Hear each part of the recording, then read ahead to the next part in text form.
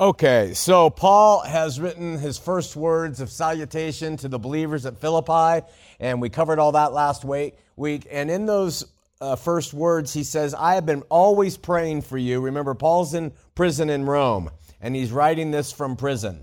And he now says, after he says, I've been praying for you always, verse 9, and this I pray, that your love may abound yet more and more in knowledge and in all judgment, that you may approve things that are excellent, that you may be sincere and without offense till the day of Christ, being filled with the fruits of righteousness, which are by Jesus Christ, unto the glory and praise of God.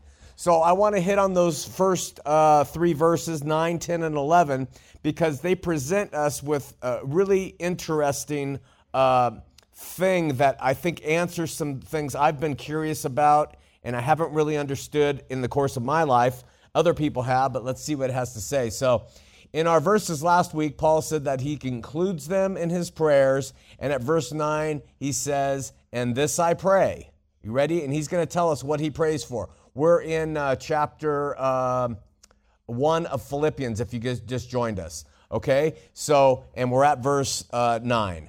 And so this I pray for, and he lists 5 things that he prays for. And in those 5 things, we discover some answers and some insights to concepts I have long wondered about.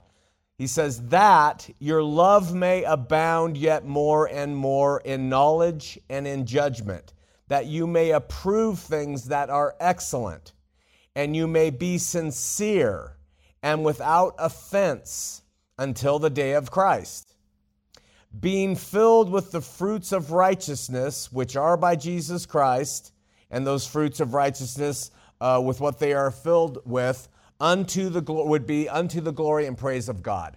So there I suggest are principles of the Spirit that Paul prays those believers would have in their lives. We notice that Paul does not say, I pray for your wealth, I pray for your health, I pray for any of that stuff that we worry about here in our lives. As an apostle to the Philippians, he says, these are the things I pray for you. And he gives us 5 things. Let's talk about the first one.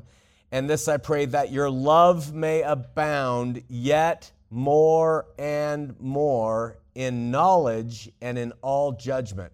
This verse has brought so much enlightenment to my mind over the past few weeks as I've prepared for this. The first 2 great commandments we know, love God, love neighbor as self, right?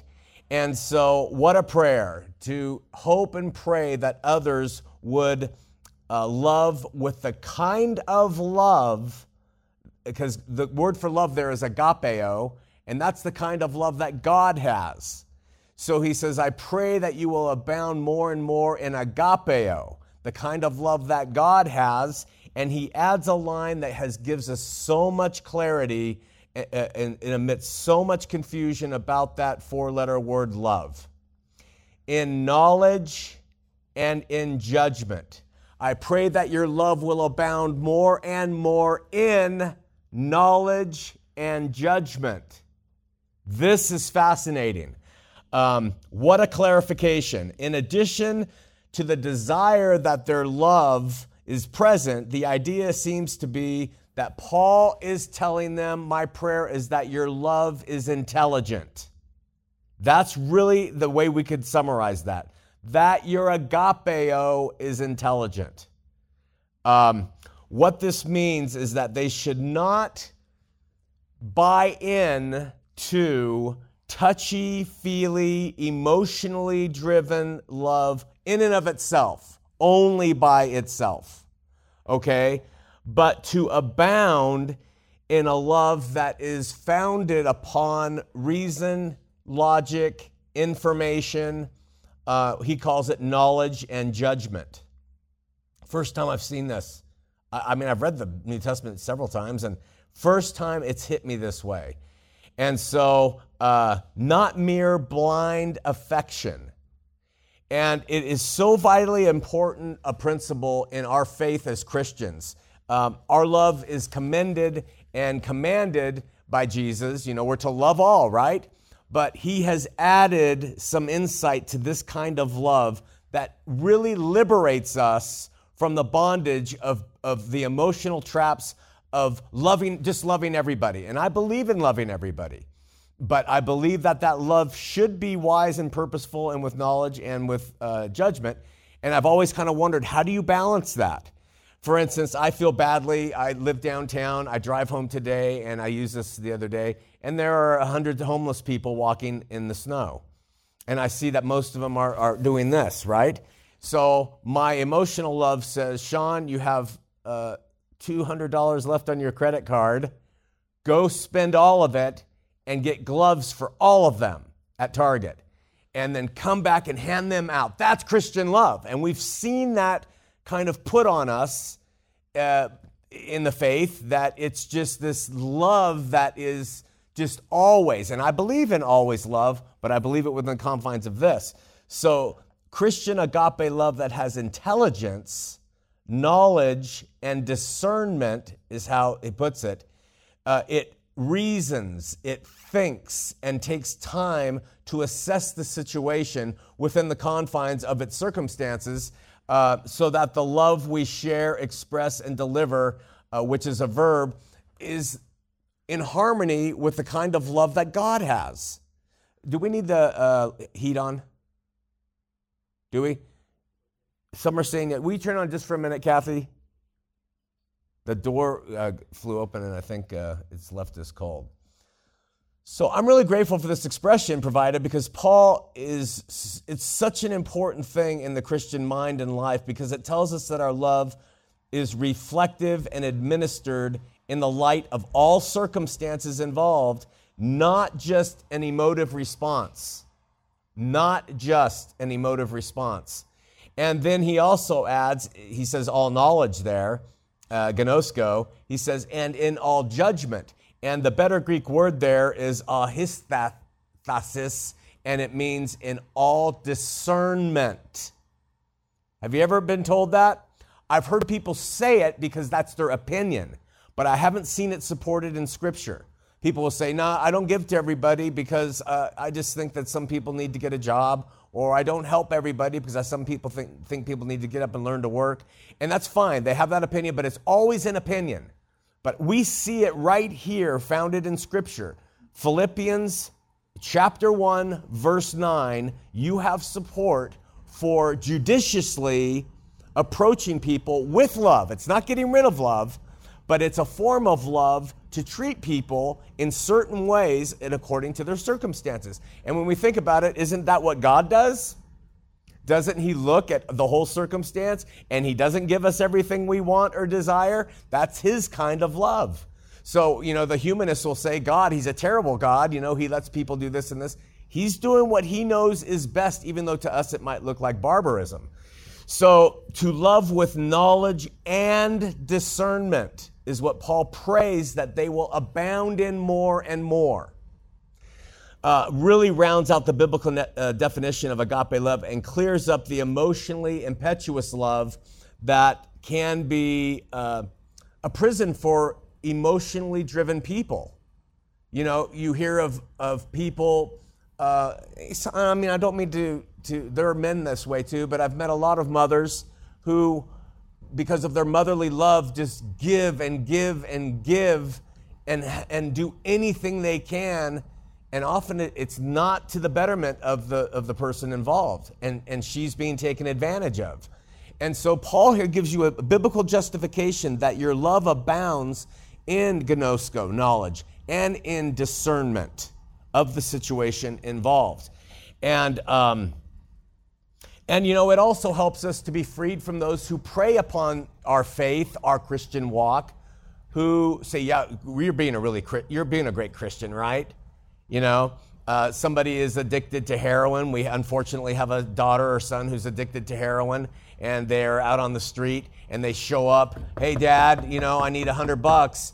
And you're like, I'm sorry, I just, the situation, the circumstances, I love you, and the best form of love to show you is to not give you the $100. Oh, that's a great Christian that you are. Listen, I am loving you the way I should love you. You got to understand that. and this is what some people have called it tough love, and I've heard that, but it isn't. It is out of that agapeo love. It's for the betterment of the person and their situation that you express this the way that you do. Several years ago, it's been 20 years to tell you the truth. Is that my daughter? It is. I don't have my glasses on. I thought, man, you sure look like my daughter. Several years ago, I chose to, since I've become a Christian, I'm going to love, right? And I kind of said, I'm going to live out this love. And I mean, to be frank, it's kind of embarrassing, but I kind of do it experientially. I see what the results of it are. And I have 22 people, as I could recollect, and I have a little journal that I keep it in. And I have said, I'm going to love them the way I believe Jesus wants me to love them. And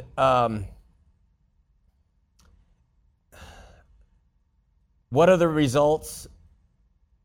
There are some souls who will never change, ever, in their life, no matter what you do.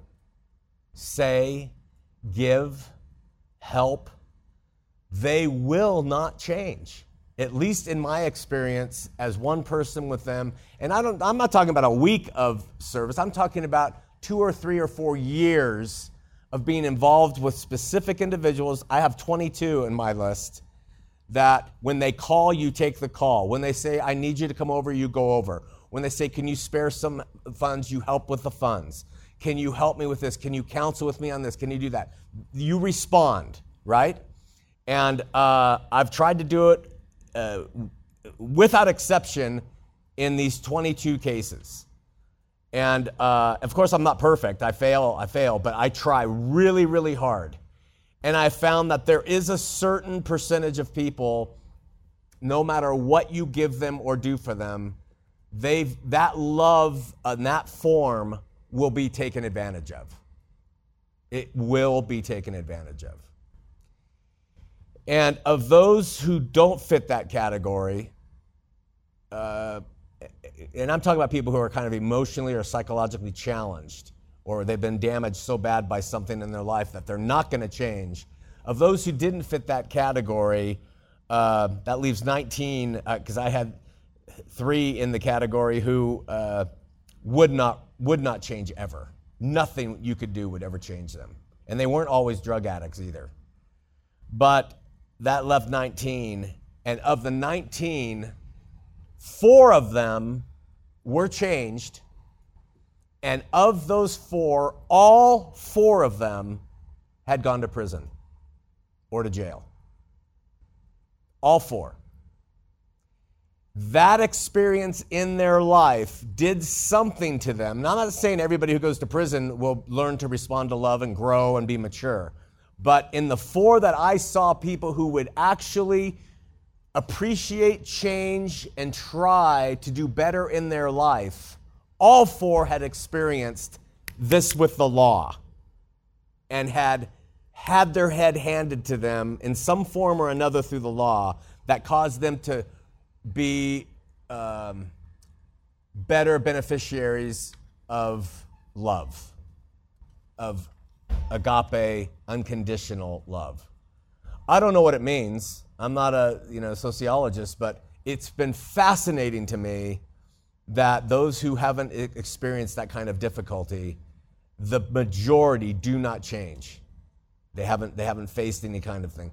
So when we're led of the Spirit, these things of discernment, knowledge, and agapeo love coalesce into the kind of approach God has with his creations and with his children. And we, as beneficiaries of that here on this earth, have that opportunity to express that kind of love to others too. When we think about it, it's the love that God has. Doesn't he assess our situation? Doesn't he say, Sean, you are asking for this. I'm not giving it to you. It's not going to help you. I'm going to withhold or I'm going to bless. He knows. And so Paul is praying that they will have the same. We can turn it off. I'm cooking, Kathy. we can have the same discernment and the same knowledge. He prays that our love will abound in it. Abound in it, right? So the mitigating or offsetting word in this passage, though, is that word abound. And from that, I kind of see a person who is actively out there living their life and willing to love people, but taking the time, and that's a form of love, taking the time to learn about that person, taking the time to invest in what their situation is, and then taking the time to make those hard decisions on how you help them, whether it's just the listening ear or whatever else they're asking for. Excuse me. There's something going around that's terrible.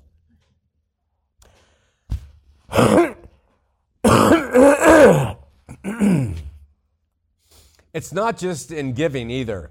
It's also in what we share with others. The writer of Hebrews says this: "For everyone that uses milk is skillful in the word in righteousness, is unskillful. Everyone who uses milk is unskillful in the word of righteousness, for he is a babe.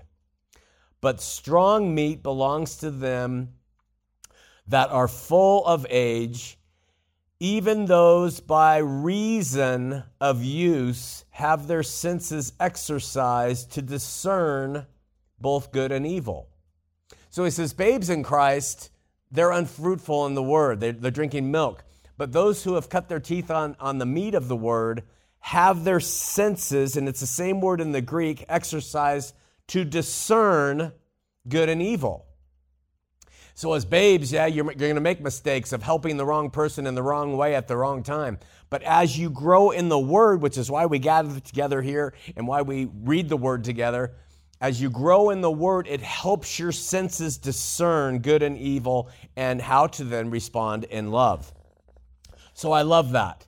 And to arrive at that place, it takes time and it takes discipline. It takes interest in the Word of God and trial and error. In the end, a discerning, thinking Christian is probably one of the best forms of Christianity.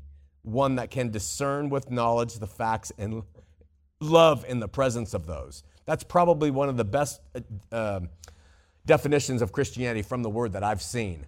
Bringing more in together. I'm sure more will follow, but so far that blows my mind. Then Paul adds, and it kind of dovetails into what he said at verse 10, that you may approve things that are excellent. Right?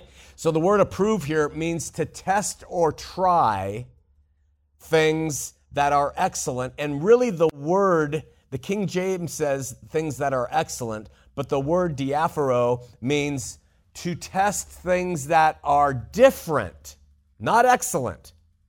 It's not to take, and test everything to see if it's excellent. It's to take things that are different and test them to see what side you go with, right? And to try differing views, differing positions, different ways to live. I am so for this in the faith, and I don't think it's taught enough as believers. To me, it's a good thing to expose yourselves, if you're a seeker for God, to expose yourself to other views. It's a good thing to test what is different and see, do I believe this? McCraney teaches this, okay, I'll test it, and then this guy teaches that, or this woman teaches that. I'm going to test it. I'm going to test it all just to see. There's no harm. There's no fear in learning. There's no fear in reading a secular book. I read the philosophers still all the time because from them you can glean glimpses of good things that they had that dovetail, twice I've used that, dovetail in with the things that are of God. You don't have to fear. And I believe that's really important with raising children. I'm just going to throw my ring in the hat. Mary and I we think, hey, get exposed to it. But the Christian world is, no, let's be insular and hide our children from everything so that they can go to a college and then learn about evolution, never hearing about it when they grow up and lose their mind. I say, teach them evolution. Learn about everything in this world. Let them test by reason what is excellent, what is different, and see how it holds up. So that's what Paul says. And because it is in and through this that they rise up through the Spirit and they start to learn to discern between truth and error. And you have an opportunity to coach them in the home. Hey, go ahead, go to the party. They're going to have a keg there. Okay, go to the party. Choose if you want to drink the keg. It's up to you. Some drink the keg, some don't. And then they come home and you talk about the problem with drinking when you're 16. It's you let them exposed to these different things. You guide them and you protect them from the real dangerous stuff, but let them see what's different. Because the dogma, I don't think works. It's a term that's used to test metal and how to see its strength.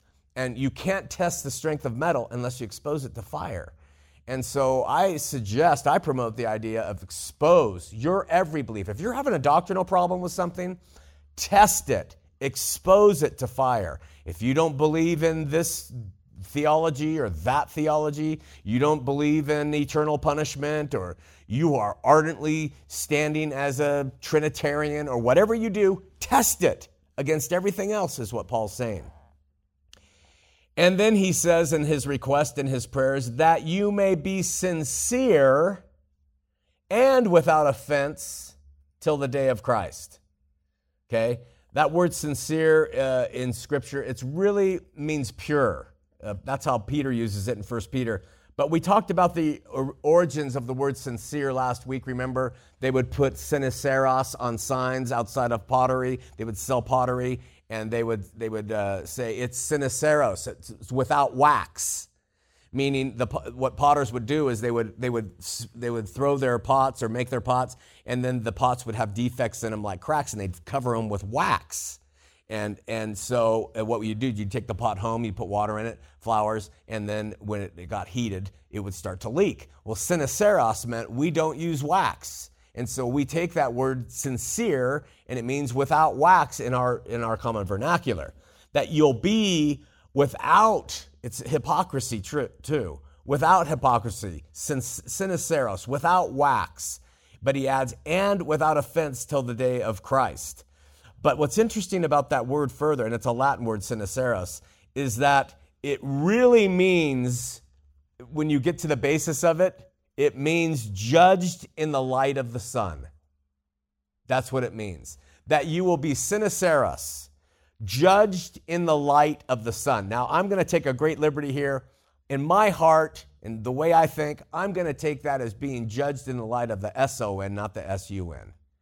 And I want to be judged in the light of the sun. Open up my heart, shine a light in there, here you go, and you tell me what's off. And he does. And there's a lot, right? You want that to happen in your Christian walk here as you engage with people and things, and the day ends and you go to God and you say, man, I really ripped that neighbor apart. Shine a light. Expose me in the light of the sun. Because that's what the pots were, the sinceros. They were being exposed in the light of the sun. The wax would melt away and the cracks would be exposed. So we don't want to be Christians who cover ourselves in wax, thinking that God can't somehow melt through it. We want to be exposed in the light of the sun and totally transparent and open to God and his judgment and his assessment of who we are. No fear in that. God already knows. But I think you go to him, I'm thinking this, I'm thinking that, I'm doing this, I'm doing that, I want to do this, I want to do that. And he's like, I know. Let's talk about that. And he starts to work with us when you are sinceros. So Paul's prayer for them is that they would be without sinceros and let themselves be transparent, all right? Open, sincere, to have a clear relationship with the living God now. Now. Why do I say that and emphasize that? Because I'm of the opinion, based on the totality of Scripture, which I make my life studying, that we all will go before the living God and have a sinceros experience. We will have the mass and the wax melted away, and we will be revealed for what we are before our Creator. And this life, we do a lot to cover ourselves. That life is all about, nope, it's time to be stripped down, because he's called a consuming fire in 2 places in Scripture, and that consuming fire is right in there with melting away all the superfluous and leaving the core of who we are. Christians care about that. Non-Christians, not as much, right? Typically. So, being open is lost, though, in a vapor of religious practices. And I got to tell you, it's really a paradox that it's like, what's his name used to say, that the place where the most evil love to hide is within the confines of church. It's because we want to put our best foot forward here. We want to look like we have it all together here. We don't want to be seen as a sinner here or having the problems here. That's why I like Eric over there snoring and sleeping on the couch. He doesn't care. He shows up and he sleeps at church. He'll wake up and say, give me 10. I got to go get something to eat. I love that about the guy because he does not hide what he's about. And religion causes us to want to put up fronts because we don't want to look like failures before God. So my job is to read the scripture and to help you see you want to be exposed before God. You want to have yourself, your mind, your will, your emotion, all the prejudices, all the hate, everything exposed without wax. But Paul adds, and without offense. Now that is really interesting because not only are you supposed to be open and honest, but you're supposed to be without offense to others. That's difficult because if you strip away all my protective stuff, you're going to find out that I'm mean sometimes. So his prayer is, Sean, I want you to be without wax, but I also want you to not offend people in your transparency. I'm not going to just say, okay, this is me, I'm a jerk, accept it, I'm being my true Christian self. No, he says, I want you to be transparent, but without offense to others. And so what that means is there has to be humility and contrition involved in that exchange. Somewhere between the two of being sincere, but not being offensive, we have to insert being humble and being contrite before our God. Because we know, compared with what his view is, our stance as humans is pretty bad. If you know the true and living God, when you compare what we are at the core with what he is, it causes us between being transparent and not harming to be broken. And that allows us to do that, I think. So not causing injury to others, to your family, to your property, to others' property, to feelings, and the combination of these true ideals of being transparent but without offense is pretty interesting. Difficult to do, right? So how can someone be authentically transparent and not offend others? It's through that humility that Paul doesn't mention here.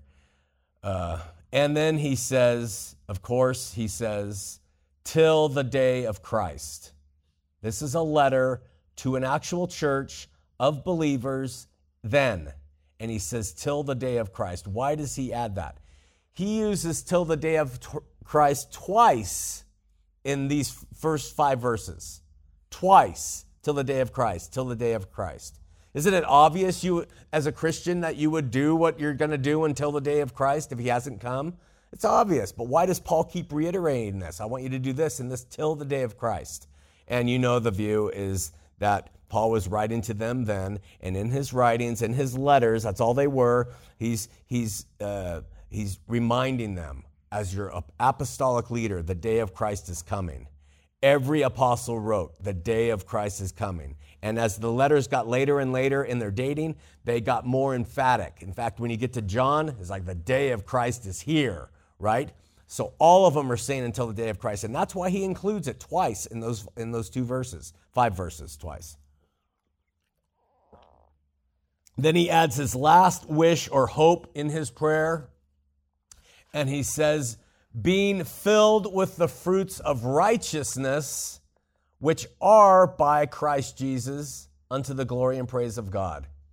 And this comes up with 3 new things he gives us there that he wants. He's praying that those believers in Philippi would be filled with the fruits of righteousness, which are by Christ, Jesus Christ, unto the glory and praise of God. That gives us a fantastic order right there.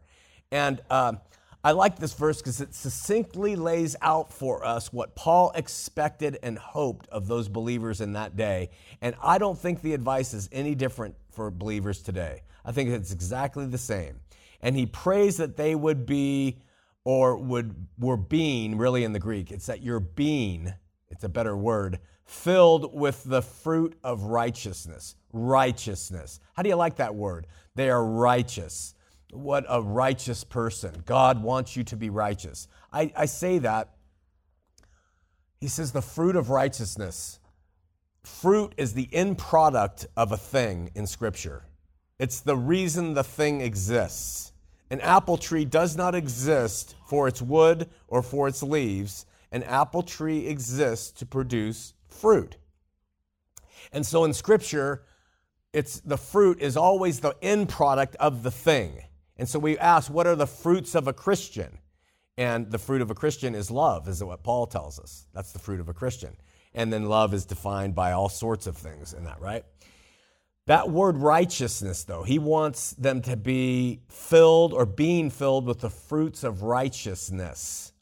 And because I came out of Mormonism, I learned as a rebellious teenager and probably even thereafter until in my adulthood, before I came to know the Lord, I hated that word. I hated the word righteousness.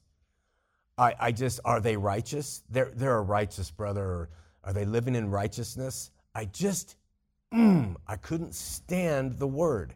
And maybe it was because there were people around me who presented themselves as righteous, but weren't. I knew they weren't. And so I saw it kind of as a facade. So it's a really easy word to misinterpret when you read it, and it's all through the Scripture. I mean, the Old Testament is filled with the word righteous and righteousness, all right? And we always interpret it as people who do things right. Righteousness, right? But when you step back and examine the word and its application in Scripture, and as well as how Jesus described righteousness, you incorporate that. I think I've come to a better understanding of it, and through some other commentators and Bible scholars that have helped me.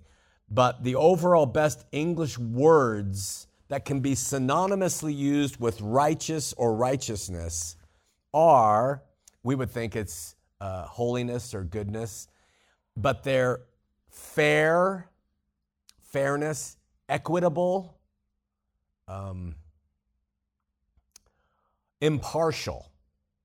Now, how does righteousness, what does it have to do with fair, equitable, and impartial? That you be filled with the fruits of fair, equitable, and impartial? How does that work? Those words are far afield from piety. We think of filled with the fruits of piety, but that's not what it means, okay? And so somebody who is fair and impartial and equitable would be pious or would be holy. The etymology of the word, if I'm using that right, steps sideways from piety. And it stands firmly on being equitably placed, fairly in place. All right? Impartial to anything else.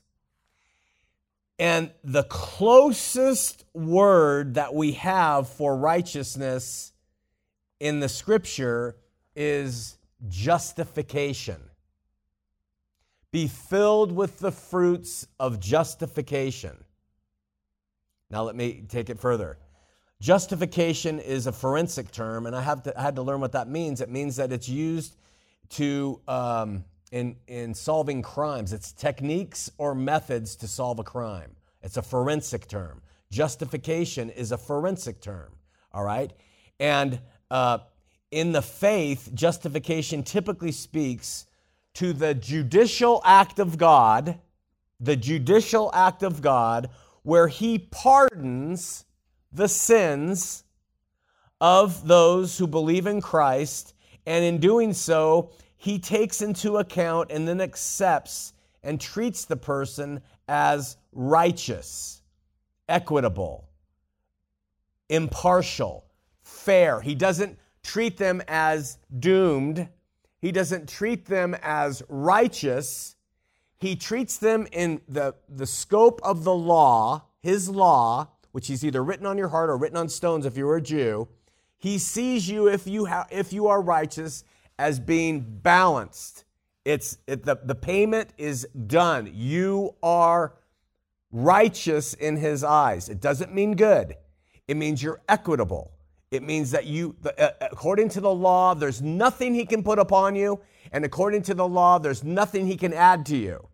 You are that, all right? And that is all in relationship to God treating you and me fairly, equitable, impartially relative to his law. That's what it means, okay?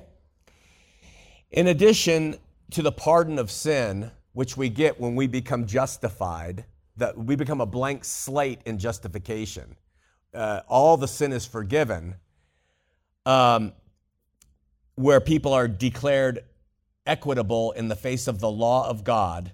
You aren't with offense. You aren't with treasure either. You aren't with good fruit either. You're just seen as without offense, all right? Justification also declares that all the claims God's laws have to condemn you are gone. All claims to condemn you are removed in justification. And so the person stands fairly before God when they have been justified, when they are seen as righteous.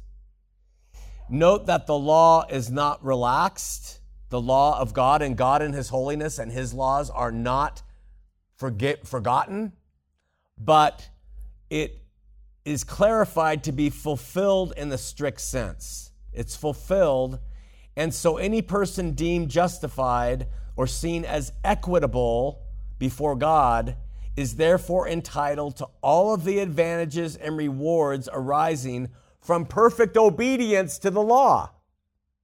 All of them. If you have been justified in your life, you are then open to receiving all the benefits of having obeyed the law perfectly, which is what the Jews were striving to do, right? So how does that come? How does that justification come? It doesn't come by you, which is why I hated righteousness in the LDS church. It comes by Christ, Jesus, which he adds in the next line, and then we're going to cover that in a second.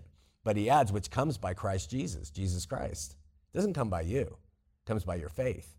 And so what it is you're sinful in your life.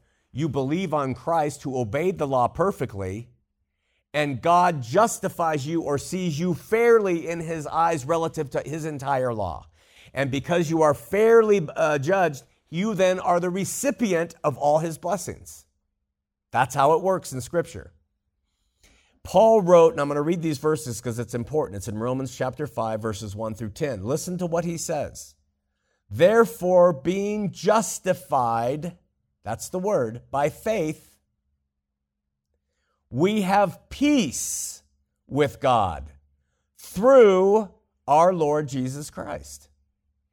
If you question, wonder, don't understand, don't get it, don't believe it, you haven't stepped into the knowledge of what it means to be a Christian.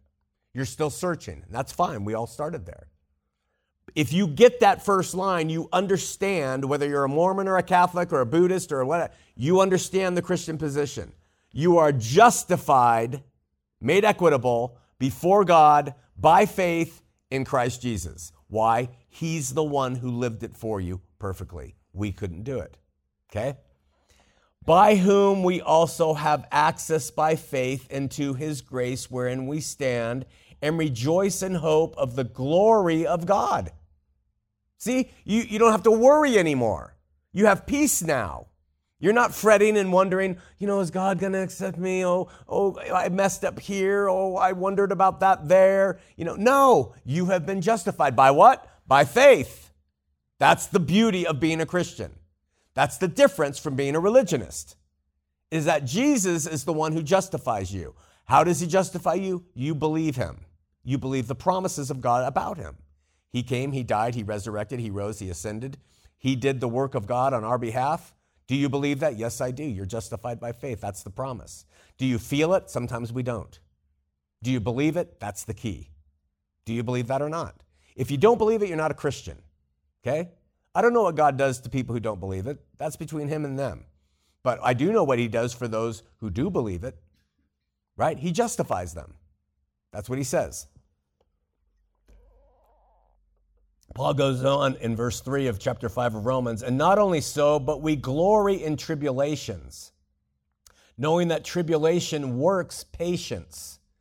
See, what happens is he justifies you. You're a blank slate, tabula rasa. Your sins are gone, but you're not good, you're not bad, you're just justified. And then he starts growing that fruit, the end product of a Christian life. I want now my children, my sons and daughters of God, to not only be justified and have their sins forgiven, according to the law, I want them to produce fruit. What kind of fruit? Fruits of love. And so he says, therefore, and not only so, we glory in tribulations. Why?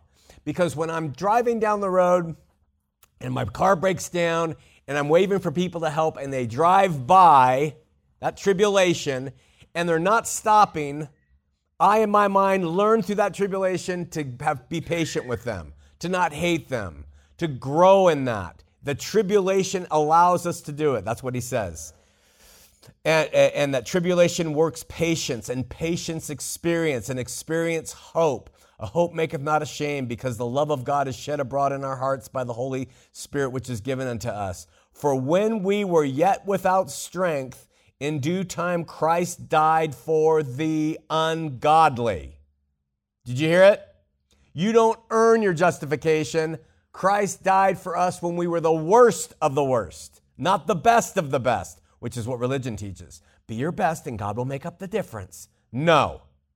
Christ died for the ungodly, the worst of the worst. Why? To justify you. Why? So then you start having God work in you to learn to love, because that's what he is, right? Paul goes, for scarcely for a righteous man will one die. There's that word righteous. Yet peradventure for a good man, some would even dare to die. But God commended his love toward us in that while we were still sinners, Christ died for you. And it's through his death that the justification comes.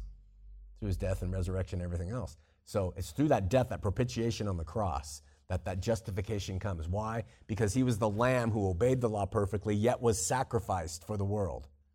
And so he's sacrificed up on the cross for the world, perfect, and that fulfills the law. How? You believe on that, you're justified, righteous before God.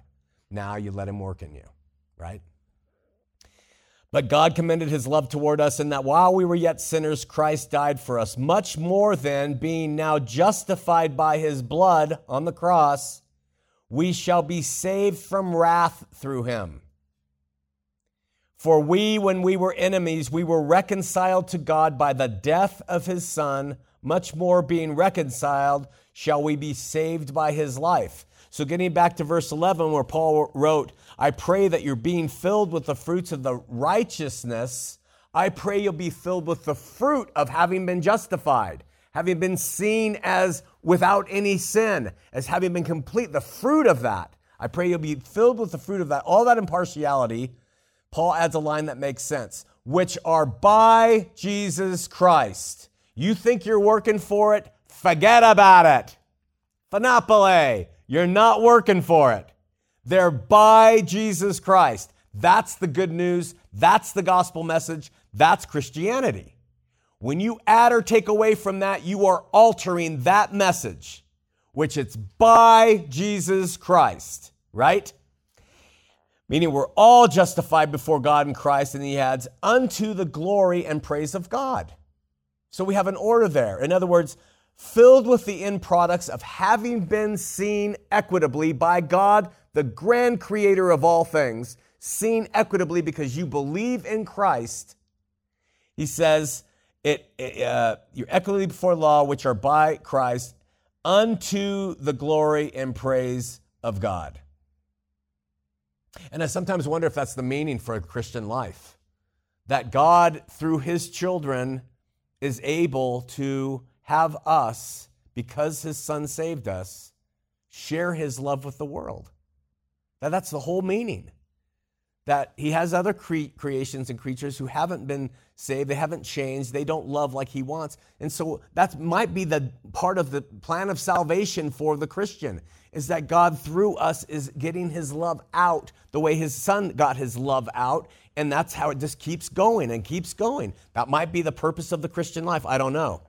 Those who have had faith in Christ have been justified by him, made righteous. And Paul's prayer is that the end product of this will be the fruit of the Spirit, which is, of course, long-suffering, patience, kindness, meekness, all that stuff. What for? Unto the praise and glory of God. People don't understand that question. Oh, God, he wants to have all the praise and glory. That's pretty much why we're doing it, is because God gets the glory. We don't get the glory. First of all, we weren't justified by ourselves. We were justified by faith in him. Why would we get the glory? And he doesn't even say even the praise and glory of Christ. He says the praise and glory of God. It's Christ did that so that we would glorify God through the righteous acts of our lives, the love acts of our lives. And that's the end game, that God may be glorified in the work of his Son and in the labors of those who place their faith in him. And so after giving those directives, Paul slips into a completely different direction. But those first verses, man, they are loaded with stuff to help you understand some really intricate things about the faith. Let's read verse 12 through 20. I'm going to be able to cover them. We're going to go quick because they aren't really filled with anything but Paul giving them information. And so he says, I've been praying for you now. He says, but I would that you should understand, brethren, that the things which happened to me have fallen out rather unto the furtherance of the gospel, so that my bonds in Christ are manifest in all the palace and all other places. And many of the brethren in the Lord, waxing confident in my bonds, are much more bold to speak the word without fear. So let's just jump through those quickly. Go back to verse 9. Paul now writes more about his circumstances and situation of writing this letter to the believers in Philippi at that time. And he says, I would have you understand, brethren, that the things which happened to me have fallen out rather unto the furtherance of the gospel. The things that have happened to me have allowed the gospel to go further. That's what he says there. Apparently, from the words Paul uses, he wanted the believers at Philippi to understand some of the details of his imprisonment and what it's meant, right? And so he starts off by telling them he wants to understand that the gospel has furthered because of his imprisonment. We don't know why he wants to inform them of this. Maybe they were interested in his life. Maybe rumors bandied about that said Paul's in prison because he was a bad guy. And he's saying, hey, because I've been put in prison, the gospel's gone out further, fallen out, have happened. The gospel has have fallen out is better understood as have happened, which means that the furtherance of it has continued. And so instead of these things that have happened to Paul being a hindrance to the gospel moving forward, which was his sole interest, he says they have gone further out. And I'm going to add a line to this verse before I read verse 13. So much so, I'm going to add there for your understanding, so much so, verse 13, that my bonds in Christ are manifest in all the palace and in all other places. And so Paul was put in chains, and part of his punishment was he was chained to another soldier 24/7. Of course, the soldier wasn't there 24/7. They changed their time that they had to be chained to him, but he always had someone with him, and they were chained to each other during his time. And so my bonds are manifest in all the things that are happening in this. A brutal time, whatever the purpose was, I guess it was they didn't want Paul spreading more of the stuff he was put in prison for, and so the guard was there to listen to everything that he had to say. That's what the scholars seem to think was happening. And he adds at verse 14, and many of the brethren in the Lord, waxing confident in my bonds, many of the brethren who are Christians outside of Rome or in Rome are watching me, and they see I'm chained to a guard, and I'm still able to share and talk and write letters. They are waxing bold or confident in what they're seeing through me. And so the gospel is going out in furtherance. And he says, are much more bold to speak the word without fear. If they can see me doing it while I'm in jail, tied to a guard, they are moving boldly without fear. So perhaps they saw Paul as a champion of the faith, and that's what it was happening. That's what he seems to be saying. Whatever it was, Paul now speaks of the men who were emboldened to share Jesus. And he presents a principle that's often shared among Christians today. At verse 15, some indeed preach, he's talking about those who have been emboldened, Christ, even of envy and strife, and some also of goodwill. The one preached Christ of contention, but not sincerely, supposing to add affliction to my bonds. So he says, of those who are being confident in sharing Christ, some are doing it, he says, not of goodwill, and some are doing it of strife, some are doing it for contention and to add affliction to my difficulties. That's why they're doing it. And then he adds at verse 17, but the other of love, knowing that I am set for a defense of the gospel. And he says, what then? Notwithstanding, verse 18, every way, whether in pretense or in truth, Christ is preached. And I therein do rejoice, yea, and will rejoice. So jump back quickly to verse 15 with me as we wrap this up today. Some of these bold men, he says, indeed preach Christ to envy and strife. They come in talking about Jesus as a means to engage in confrontation and strife. And then he says, and also some of goodwill. After admitting that they preach the gospel, we've all seen what that looks like when you have people who preach the gospel for envy and for strife. And so you got to be careful. We don't follow into that for contention, that you're in your church and someone steps in and there starts to get all this. That's what Paul seems to be saying was happening there. And he says it added to his bonds. It made his chain to this guy much more difficult when that was happening. He says, in some of goodwill, which seems to be that they shared the gospel from pure motives to bring peace and love and faith to the people of Rome. And then he further elaborates and he says, the one preached Christ of contention, not sincerely, supposing to add to my affliction, to my bonds, but the other of love, knowing that I am set for a defense of the gospel. The one preaches Christ of contention as a means to harm him, he seems to be saying. And then he adds, but the other of love, knowing that I am set for a defense of the gospel. And then he gives the summary line, what then? What then? This is happening, what do we say? Notwithstanding, every way, listen, whether in pretense, that means without sincerity, or in truth, Christ is preached. And I therein do rejoice, yea, I will rejoice. What then seems to be a line that means, what follows from all this that I've just told you? What effect does it have? He says, notwithstanding every way, meaning no matter in what way Jesus is preached, no matter what way Jesus is preached. Do you get that? I've had to learn a hard lesson on this. Coming out of Mormonism, when I came out, I was fervent apologetic. No. Quiet. You are wrong. You're a liar. This is a false gospel. This is a false Christ. And it may be.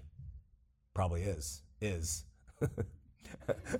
But, and I say that with humility and kindness, but Christ is preached. They preach the risen Lord. They preach born of a virgin. They preach a perfect life. They preach fulfilled the law. They preach died on a cross. Okay? I was focusing on what was wrong and not what Paul says here. Hey, whether it's in pretense and without sincerity, I'm not going to judge them. God will judge them and their actions. Christ is preached. And I have come to believe, and may disagree with me, but when Christ is brought in, the Spirit for seekers of truth, that will work to their benefit. If Christ is brought in badly or in pretense, the Spirit will move those who are seeking him rightly. But when Christ is brought in to a non-seeker who just wants, and it's a false Christ, it's going to be detrimental. But it doesn't matter anyway because they're not seekers. And so I appreciate what he says here and the attitude that comes with it. Why? I think the message is central to the words that Jesus preached and the Spirit that is present, that those who seek him in spirit and in truth will find him, even if he's being preached badly, falsely, by people who don't have sincerity. Nothing can hinder the spirit of truth to come forth. And that's why God appears, I can't say this, I can't speak for God, but that's why it seems to me that God allows the proliferation of false philosophies to exist on this earth. Is that seekers will hear the truth in that mess and find him. Non-seekers, it doesn't matter what is being preached. And I've come to believe that. Nothing can hinder the Spirit. So what then? Notwithstanding any or every way, whether in pretense or in truth, Paul says, Christ is preached, and therein do I rejoice, yea, will rejoice. Pretense or truth. So, and that final line, whether Christ is preached in pretense or truth, it helps us destroy another myth that goes around with our religion, and that is, I have to be worthy to share Jesus. I have to be worthy to pray. I have to be worthy to preach, to be a missionary, to share Jesus. I have to have that. Paul says people can be preaching him, whether in pretense or in truth, with bad intention or good. Christ is preached. The Spirit will move on that message. And so it destroys that idea of the preacher has to be holy, right? And there's some people, I'm not going to pray. I'm not, last night was Saturday and I did this, and I'm not going to pray. Baloney. Christ is the focus in the Christian faith, not us, remember? We've been justified by him. So we don't look at ourselves as being the ones that are carrying the thing and the load and the message, and we are Jesus. He is the one. And so he clears that up for us. He says whether they're preaching in falseness, insincerity, or in truth, Christ is preached. And he lets us know that that's the key to it all. So, that's the point of the 4 verses. Man, in all of our chicanery and ways, is not in charge of the gospel of Jesus Christ. It's in the hands of the Spirit. Why? Jesus Christ did everything necessary, and those who look to him in faith are completely justified. And Paul's prayer is that we will now grow in that love that we discussed earlier. We might take this, if you're willing, to relax a little bit on those who are doctrinally and theologically askew. That we don't have to worry so much. It's not our job to jump in and destroy them. It's our job to love them with the discernment that Paul talked about and know that Christ is being preached in some of those cases. And we rejoice in that. And it loosens us up from the bonds of anger or policing that might guide us. And I've been under that spirit. I really have. And it really does show here what Paul says. It's not necessary because the Spirit is what will move people. We do our best to teach the truth. Let the Spirit guide. All right, questions, comments, insights, please. Our audience at home, love to learn from you guys. Back corner. Oh, do we have a Vanna? Oh. Seth is our Vanna.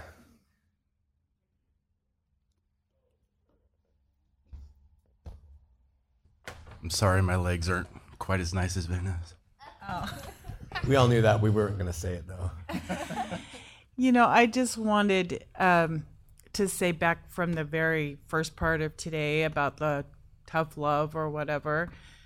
I don't like tough love, and I don't like to give it either, but I don't like to get it from God, But I when my grandson was a baby and he had to have operations, and my son, who was 24, 25 at the time, when Jordan was, I remember one time going to this place at Primary Children's and taking little Jordan and handing him over to the people who were going to do that. And Jordan is just crying and pleading, and Grandma's like, I gotta go, but my son knew that he needed that operation, and he had the strength to hand over his son. If it would have been up to Grandma, kid would have died, because I couldn't do it. But that tough love really is, and that's why God does it. And I go back to that a lot when I'm feeling bad about the tough love I'm getting. Thanks, Trish. That's good. Yeah. Anybody else? So What's your How name? would I don't you- know it. I'm Tammy. Thank you. So how would you suggest dealing with, so I've jumped from, years ago when I was so, religion is bad and it's all this, and then to being much more accepting and loving, and that has felt very right and very good.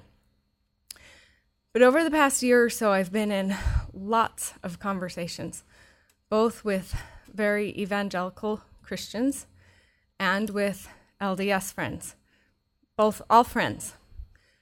But when they state those strong religious views, I've tried to just remember and focus on that common love of Christ, and so I just kind of stay silent. But it's getting more and more frustrating, and it doesn't always feel right. And so how do you suggest dealing with that balance of, yes, focusing on the common focus on Christ and that love, but those things can get in the way, the over-focus on the sin, which then gets back to the 50-50 and not 100% him, 0% us, and that gets to losing the key grace of God. So how do you suggest dealing with that, especially in I deal with personal it too because of what I conversations? do, Tammy, and so I wait till first I'm invited. So if I'm in a conversation and we're talking about people and they're starting to throw, I wait till I'm invited. If they say, Sean, what do you think? Then I tell the person who asked me, what do you think, what I think about it. Never cutting corners. But I also, and then I realize I have to trust God will work with them and that it's there in His hands. It's not up to me. And that's something that we really have to work on because, you got to share it so that they can know the truth. And it's true, but the Spirit works on them. So in love, I share when I'm invited. And if I'm not invited, I keep my mouth shut. I do. You don't know me personally with people. No, actually, I'm Karen here. I just want to introduce my sister Jamie.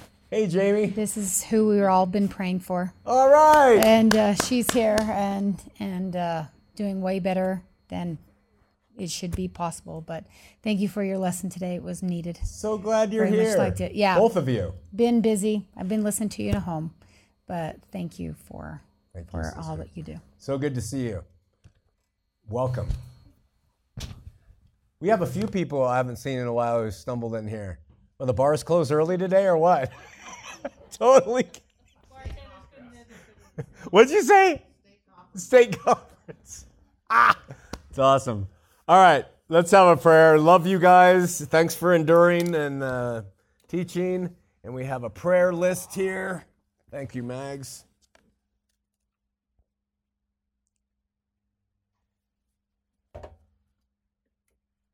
All right, let's pray.